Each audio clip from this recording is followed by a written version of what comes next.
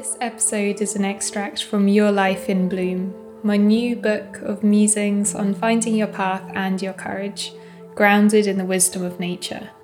You can get a bundle of the ebook, audiobook, and a bonus workbook at livewildly.co/bloom. I hope you enjoy it.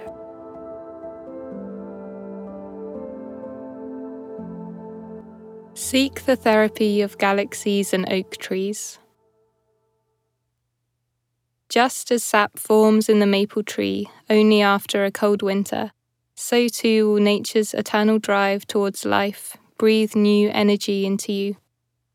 With all of our sentience and culture and knowledge, we lose sight of the truth behind everything, that we are just another part of nature.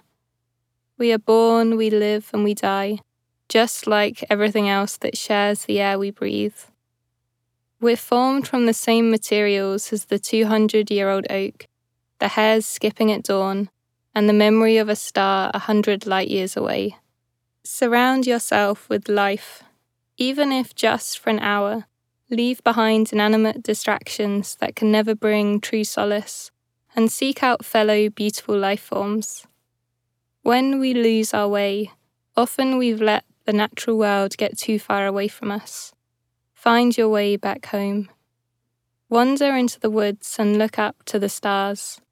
Witness the miracles of the mosses and unruly wild orchids. Look to the boldness of the irises burrowing in a tight bud before unraveling like ballerinas in purple under the spring sunlight.